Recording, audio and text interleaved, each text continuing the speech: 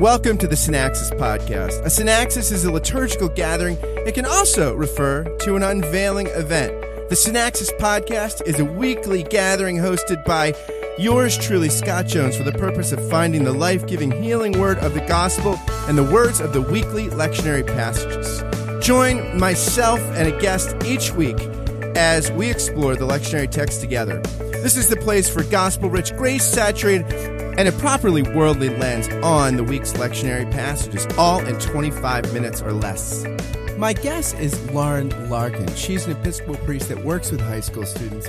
She's preaching this Sunday and finishing a PhD in her spare time. She's also part of the dynamic duo that does the Azair Uncaged podcast, which you should definitely check out. I'm so sad I'm not going to hear her preach this Sunday live and in person, but at least we can hear her thoughts on the texts from which she will preach. I give you Lauren Larkin. Lauren, welcome to the podcast. Hi. How are you? I'm pretty good. How are you doing?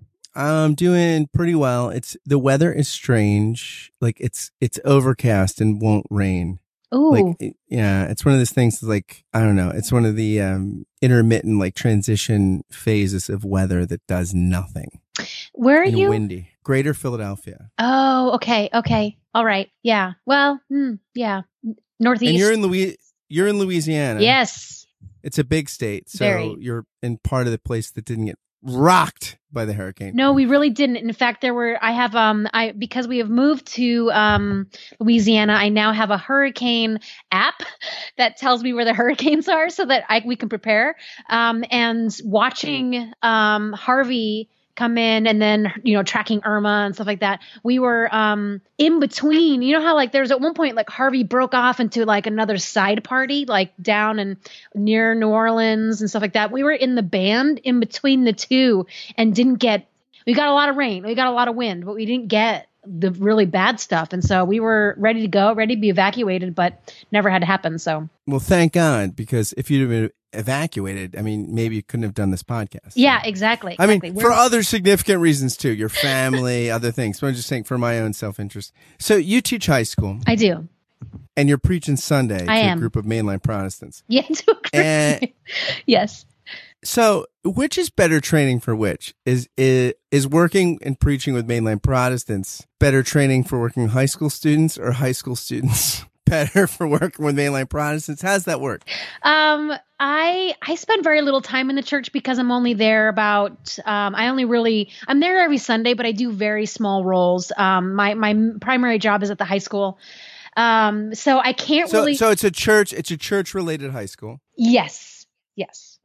And so I spend most of my time in the classroom, and then I spend some of my time at the church doing things. This is like, I only preach every third month or something like that. Like there's like once every 3 months or something like that. Like it's very infrequently that I'll be in the pulpit. And I'll rarely celebrate, which honestly I'm fine with.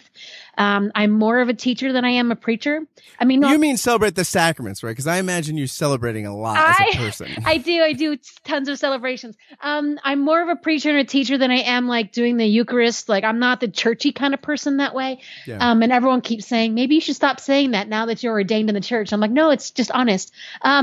So Karl Barr at the end of his life said one of his professors said you get an A for homiletics and a D for liturgy. That's great. Yeah. So what's better training for what? I really don't have I can't make that comparison, but I can tell you this, that I did CPE with a residential program that was oriented towards people who have had brain trauma, and that had prepared me for high school. So no offense, high schoolers, but brain trauma, people who have suffered brain trauma and high school students, there is actually a lot of overlap in the sense that you have to enter into their environment, you have to learn how to listen to them, and you have to learn how to speak their language and meet them where they are. And I really found that my CPE training was actually more really sort of just that deep in the fires, deep in the kiln sort of preparation for high school. So I would guess that that's actually great training for any context where you're doing ministry. Yes. Like that's actually probably good advice. Yeah, exactly. So let's dig in. You're preaching Sunday. Yeah. Before we dig in, and this is a sprint, not a marathon. So Okay. We'll have to go quick, but like how many of your high school students that you work with will be there to hear you preach Sunday? probably maybe like one. I don't know. I haven't noticed. I usually only go to the 11 o'clock. Though this Sunday I'll be preaching 3 times. So I haven't seen too many high school students that I teach in my classes show up also at the church. So even though there might be relatives or parents that go, I haven't seen a lot of the high school students. Well, I hope they all show up. And first text we got is Exodus 16. We got the Israelites complaining again. Like God has shown up for them again and again. And then there are survival challenges, like at any point I would guess in the spiritual life. And they're like, hey, if only we had died by the hand of the Lord in the land of Egypt, when we sat by flesh pots and ate our fill of bread, for you have brought us into the wilderness to kill this whole assembly with hunger. So what do you do like with this? Will you touch on this? Actually, it's the one passage that I won't, but I've been contemplating it because, there's it's just, I dropped it out because, I wanted to focus on the Matthew passage, actually, the gospel passage. So no, I'm not touching on it because I couldn't, I didn't know what to do with it really.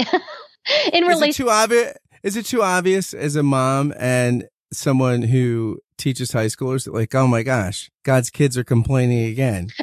When's the next great thing? What do we get to do next? Right. I like the too obvious. I like the drama of the Israelites. Like, oh, we just should have died. Like, he just should have killed us back there. Like, there's, I feel that when you want to bring that aspect of the scripture down into where it plays in the dirt, right? Then you have us all, like really all of humanity can understand that sort of tension with the divine movements. Like, why'd you bring us out here to kill us by starvation? Why did you move me to Louisiana for things to get really bad, to die in a hurricane? Like you have those questions, with the divine movements in our lives. And so it's so human. Right? It's one of those texts. It's so human. Only human, allowed to make your share of mistakes. Only human. And then we have another human text, the Philippians text. Yes. Although maybe it's a superhuman text or another perspective on the human condition, because Paul is talking about here to the Philippian church. He's actually saying that it's interesting, and this is, I guess, the ideal Christian life, right? To me, living is Christ and dying is gain. And he's no longer in the flesh. Or he says, if I am to live in the flesh, that means fruitful labor. And he wants to like live his life in a manner that's worthy of the gospel. But isn't that paradoxical, this whole thing about like living is Christ and dying is gain? Yeah, unless you look at it in the sense that, through the event of justification, taking on a more social perspective of that event, you die to yourself and you gain everything because you gain God, you gain others, you gain an intimate intimate relationship with others, where you now are living for them versus just for yourself. Like, think about when you live just for yourself, then you live turned in on yourself, and where we get uprighted. I told the students that imagine humanity apart from the event of justification is like a coiled up spring, and that we need to be uncoiled. Like, an external event needs to come along and pull both ends and straighten us out so that we can actually look up and look around and live towards others and not curled in on ourselves. By the way, I'm making all these hand motions so that everyone can see. If this was a video podcast, it would be amazing. So I do. It is when you take what Paul's saying and you put it into the world, to die is gain is doesn't make any sense. Why wouldn't seizing your life now be that aspect of gaining?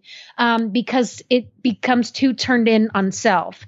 And so really it makes sense when you step back and you look at the meta narrative of Scripture and God's activity, and that we reflect that activity out of our own lives. It's all out and horizontal, right? It moves down and out. And so we are brought down in death and then recreated, resurrected in this new life that is now outward.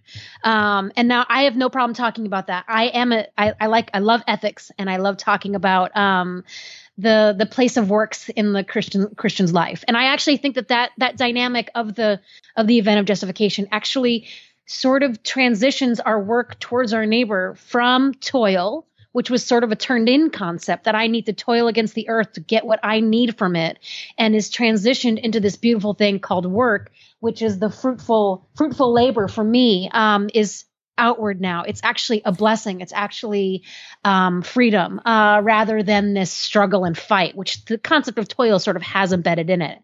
And this is like straight out of Luther, right? Like Luther in The Freedom of a Christian says, like, basically, Aristotle says they're either, if there's a Lord, there's a servant. If there's a servant, there's a Lord or master. And he says, hey, the Christian's Lord of all and servant of all. And so, like, once you know that God's love is NSA, right? No strings attached. Right. All of a sudden, you're the Lord of everything, because no one can really get your goat. And yet also that frees you to be out of yourself. Yes. And it takes the condemnation. So when Luther's talking about the event of justification, it's always, and in terms of justification by faith alone, it's always in terms of justification. And I think that it's all about removing that condemnation from the human person. So the law no longer can carry a threat because the law is silenced. It's in a voice, a soundproof box. We are now freed to do well. We are freed to fail. We are also free to do well. We're also free to be, to have our idiosyncrasies. We're free to be passionate about others, proclaim issues. We're allowed to advocate for the oppressed, be voices for the voiceless. We are free to even be engrossed and very active in issues of injustice. And so, because none of it can have any attachment to our acquisition of righteousness in the vertical sense. And so we're free. We're now able to do it because now we can do it in the broken human way that we're going to do it. It no longer now has to be perfect. It sounds like what you're saying is Paul's saying you're not just free from stuff, you're free for stuff. Yes. Like, and free for it in a way that you never were free before, because like, hey, it's like, oh, hey, look, there's the chick I want to take to the prom. So now I'm going to be nice to her friend who I didn't like because I want to take her to the prom. Or, hey, there's this person who I would be nice to in the high school, locker room or whatever. But I'm going to be mean just because I know I want that person's approval. So once you know you have the ultimate approval, you can start to actually see things as they really are. Yeah. Like in the divine economy. Yeah. And you really do what's really striking, the more I contemplate this, the event of justification in the life of the hearer, the more that the more I find, the more that I embrace that, the more I get myself back. And I find that that's an aspect that is typically dropped when we talk about, if you want to find yourself, you will lose yourself. But the thing is that in losing yourself and in dying, you gain Christ, but you also gain yourself. You're actually more you towards others than you are towards yourself. Yeah, Eugene Peterson on Matthew 16 or whatever translates it, not lose yourself, but if you want to find your true self. Yes. Yeah. Like the real self that's hidden with God in Christ. I mean, yeah, that's free from the bondage of the false stories and self-justification projects, and is free for real love. Yes. Oh, absolutely. Because now it can be faulty. Now it can have its cracks and its brokennesses. And it can happen. So unconditional love now has a more human taint to it, because it will look human. It's one beggar leading another beggar to bread, or it's two, broken human beings trying to love each other and understanding that we are coming at each other with this brokenness, but it's okay because the failure there, the failures can, be sources of reconciliation, right? They can be sources of improvement. They can be sources where you work through and the relationship can actually become stronger. So you look at the concept of forgiveness within a relationship and think of all the death that has to occur for, if you have like a big issue and you think of all the deaths that have to occur. You have your death, you have your friend or spouse's death, and you have the death of the relationship, and something new has to come back in. So to die is to gain, because every time you go through one of those deaths, you gain something new, you gain more. And I think the more that we gain is definitely the divine, definitely God, definitely understanding of Christ's love for us. But we gain ourselves, because we learn that it's okay. We learn that we're loved. And I think that's what we need to learn. And that frees us up for others, because now we're gathering sort of our building blocks to stand on. And we move outwards. So. Take a good look around, and if you're looking down, put a little love in your heart. Yeah, I hope when you decide how this will be your God. Okay, now I'm waiting with bated breath because you told me this text in the gospel text is what you're preaching Sunday. Primarily Matthew, yeah. And the gospel text is the parable that, it's funny, I was talking with someone who's a seminary student, and their program is going through some changes. And one of the changes, and their changes are redemptive, and this person thinks their changes are great. But one of the things is, in the midst of changing location, they're going to change the grading thing. Oh. And the A will drop from 93 to 90. Oh. And they were frustrated that, well, I earned my A's. Yeah. And this is a person that's a big person into the grace of God. And I said, well, there's a story about this. Yeah.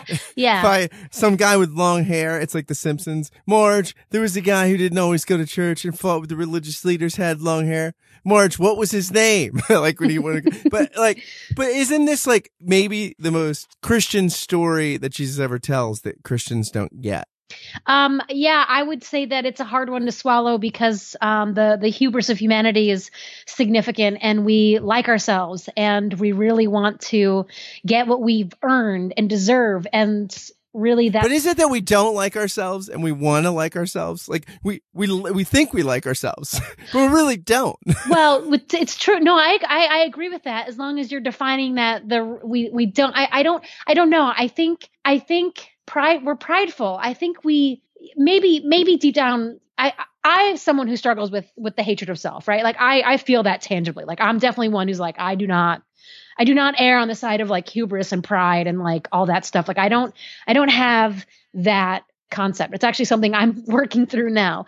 But I do think that when it comes to push and shove, a human being will default to choosing themselves to some extent. Yeah. Okay. And we'll choose ourselves, and we want what we feel that we have earned. And it's, anything shy of that is now unfair. And so even when we think about justice, we like to define it in terms of retribution, right?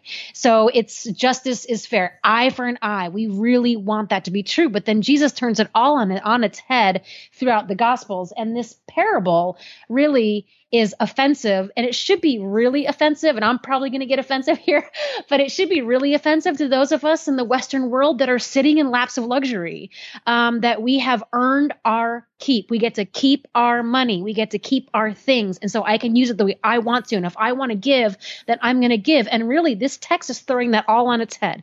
This text is like, nah, is it yours? And is it now something that you've earned? And shouldn't, if God himself, or, God in God's self is going to talk about, Jesus using this parable, to communicate a characteristic of the kingdom, communicate a characteristic of God's self, then we as Christians, following in faith, then we start to communicate this attribute as well. And so it really does sort of, looking at the parables as events, word events that sort of penetrate time and space, referring to Eberhard Jungel on that one.